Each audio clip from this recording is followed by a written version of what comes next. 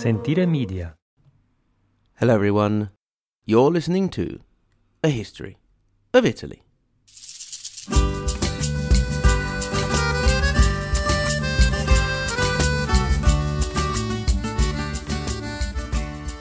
Episode 73, Frederick II, Stupor Mundi, and a bit naughty.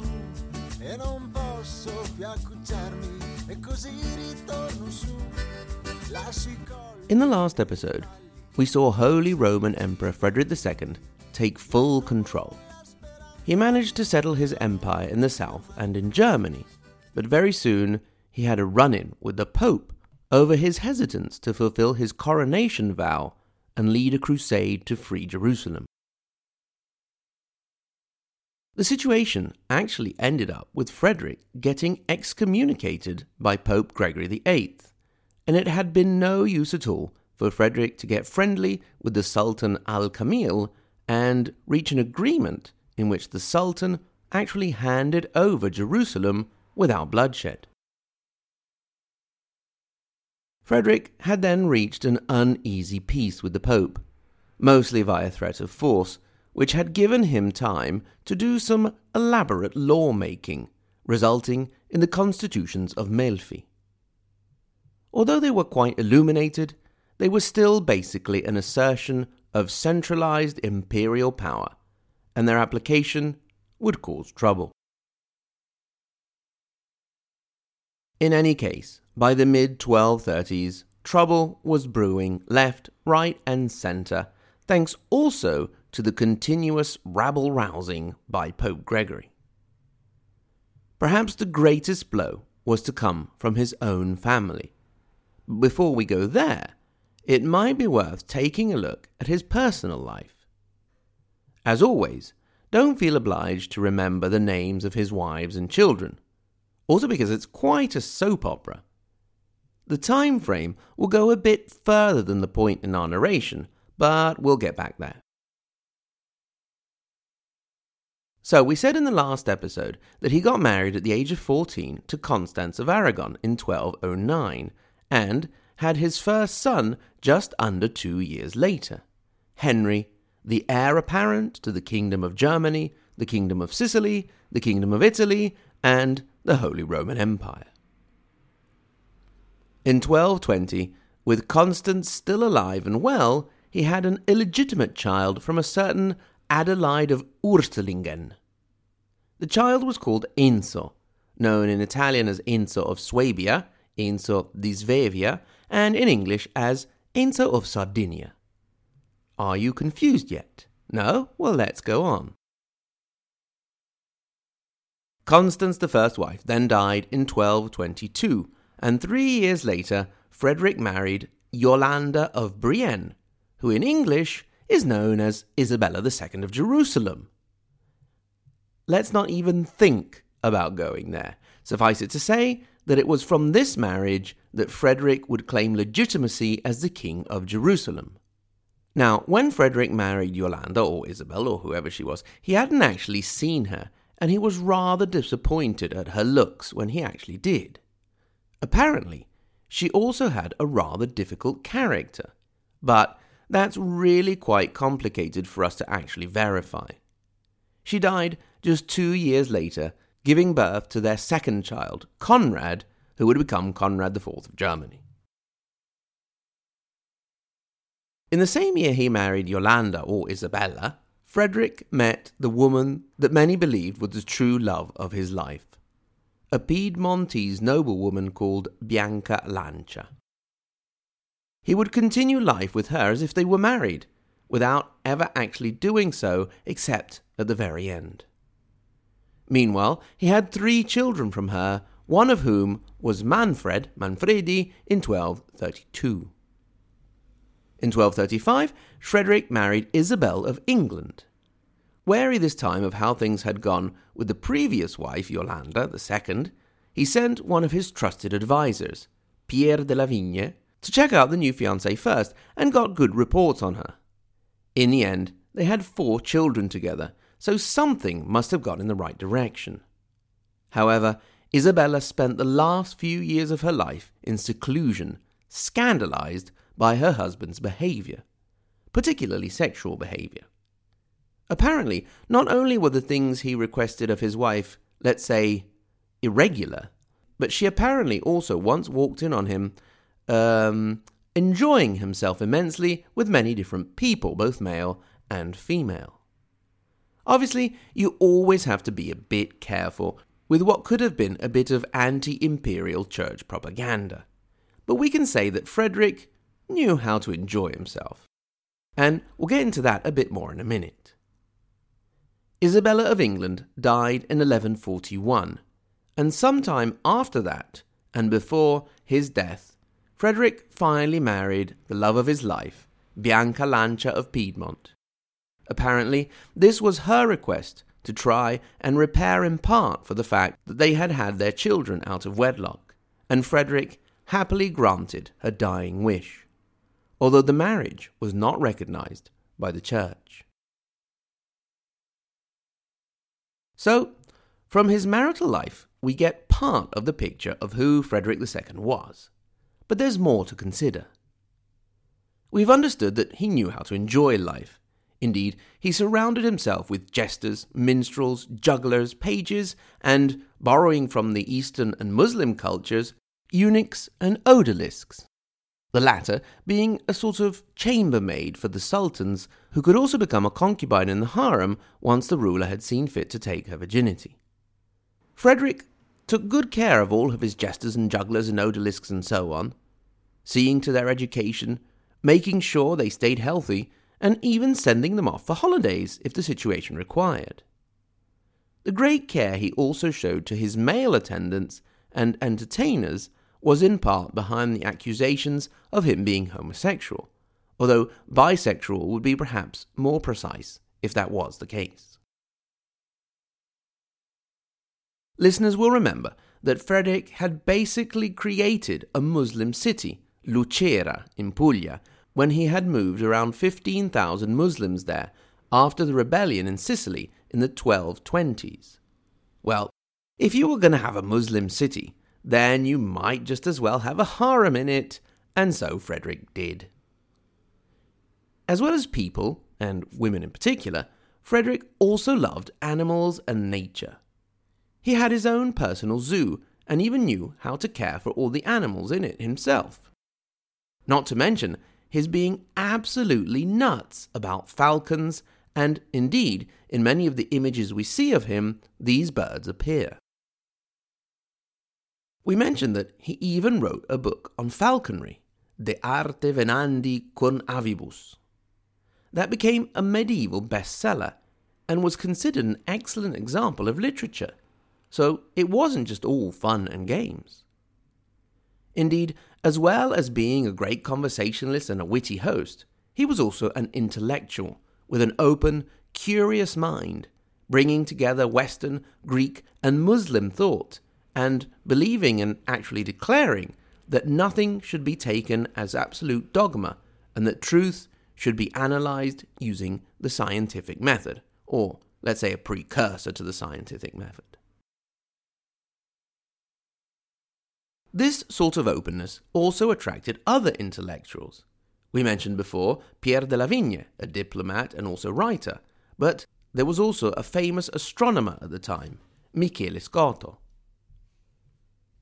With all of the interest in literature in general, the court of Frederick is credited with being one of the first strong impulses towards the creation of the Italian language, which was taking form by now, having evolved from the Latin of antiquity. Frederick II was considered, and still is then, and now at least by his supporters, as a bridge between East and West, and having set out the early building blocks of the Renaissance. So, that is the man, at least one side of him, to keep in mind as we move into the twilight years of his reign. The first blow came in the year 1235, when a rebellion of the German and northern Italian vassals and cities found a rallying point around none other than Henry, the firstborn son of Frederick and Constance of Aragon. The emperor quickly put down the rebellion and treated his son just like any other rebel. Despite the fact that he had dramatically thrown himself at his father's feet begging for forgiveness, he was locked away and later died after falling from his horse, as he was being transferred from one prison to another. This was thought by some to be an act of suicide.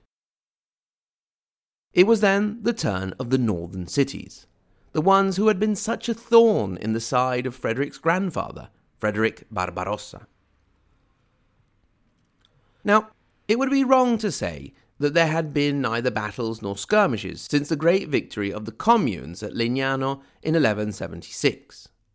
The Italian cities were constantly fighting each other, and as the 13th century progressed, we have seen that they lined up as pro-papal Guelphs on one side and pro-imperial Ghibellines on the other.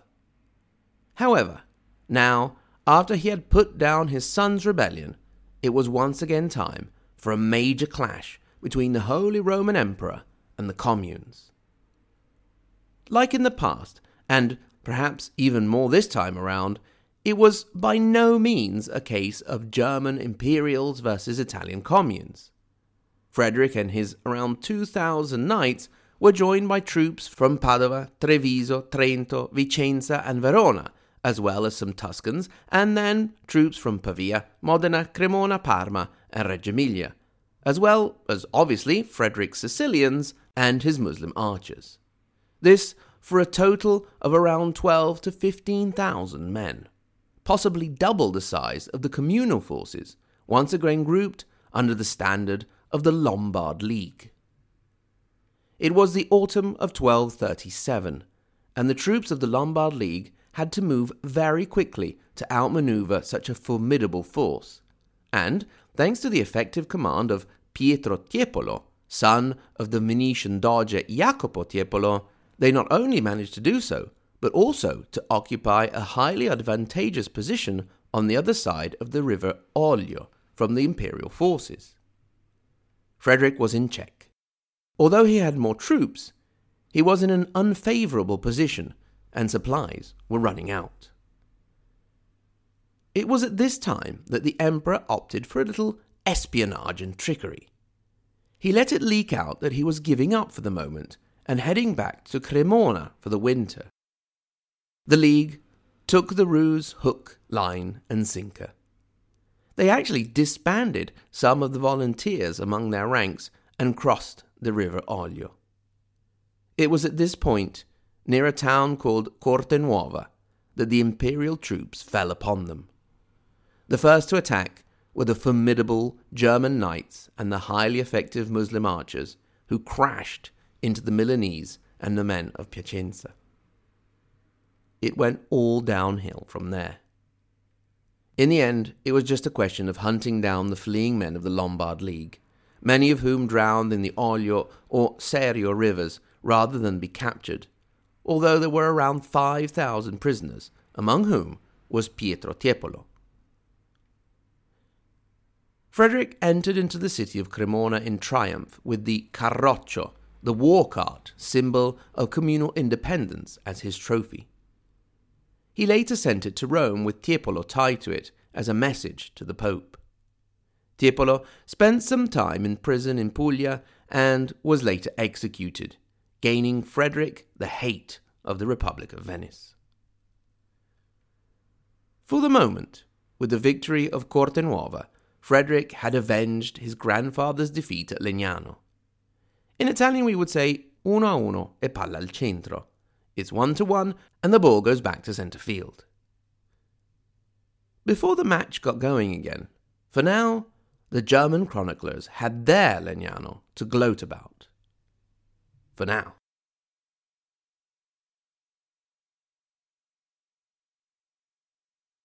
Thanks very much to everyone for listening. Thanks in particular to my Patreon supporters. This week we're thanking the Matilde Di Canossa and Giuseppe Mazzini level, Aaron, Benjamin, Deborah, Eric R., Lorenzo, Maddie, Mattia, Paul, Scott, Thomas and YR, and as always the Margherita Hack and Galileo Galilei level, Andrew, Anthony, Silane, Chris, Daniel, Dean, Greg, Ignazio J., Caitlin Kevin, Marxist-Leninist Sicilian and reactionary Venetian, Roberta Rodney, Shelby, Stephen and Vincent, and as always the tippy-top, Maria Montessori and Dante Alighieri level, Sen, Paolo and Lisa K. Remember, if you want, you can get in touch. hello@ahistoryofitaly.com to ask a question, make a comment, or just say hello. Why not? At the same URL, ahistoryofitaly.com, you can click through to our social media. We are on Twitter and Facebook, and on the support page, if you're feeling really generous, you can join the others at Patreon or put in a one-off donation via PayPal. Thank you very much for your support. Until next time, thanks again to everyone for listening, and arrivederci.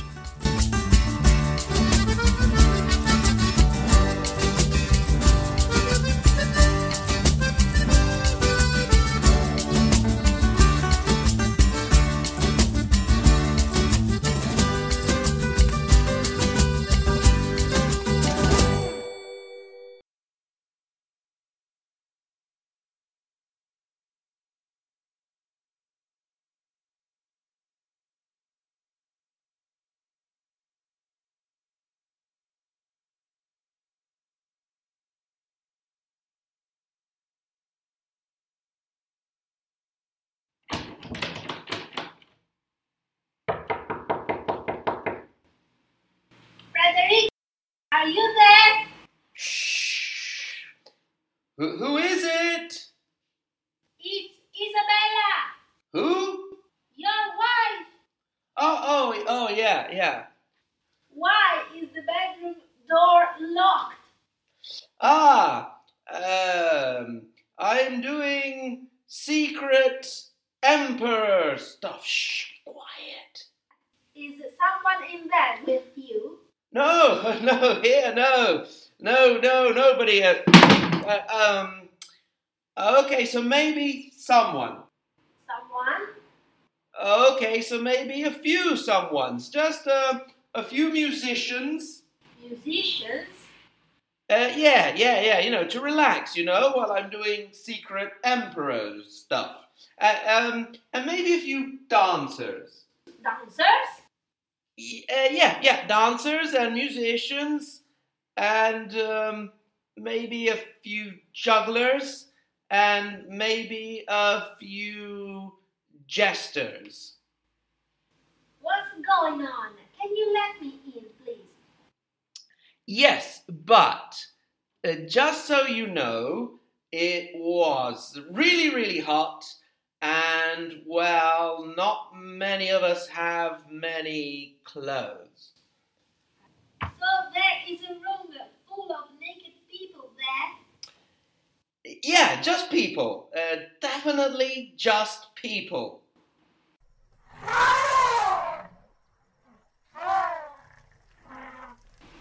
Okay, I'm leaving. Sentire Media. Hey, podcast producers and show hosts. Do you want to join a podcast network that celebrates all things Italian? At Sentire Media, we understand the allure of Italy and its unique culture. Our devoted team of hosts and producers are all driven by their shared passion for Italy. And we work tirelessly to create the best lifestyle podcasts and content that will whisk you away to the very heart of Italy. With us, you can savor the mouth-watering flavors, get lost in the stories from the past, break down the cultural barriers, and truly immerse yourself in the vibrant traditions of this intoxicating country. If you have a great podcast idea or are already in production and would like to join Sentire Media, head over to sentiremedia.com, that's SENTIRE media.com, and find out how to submit your show.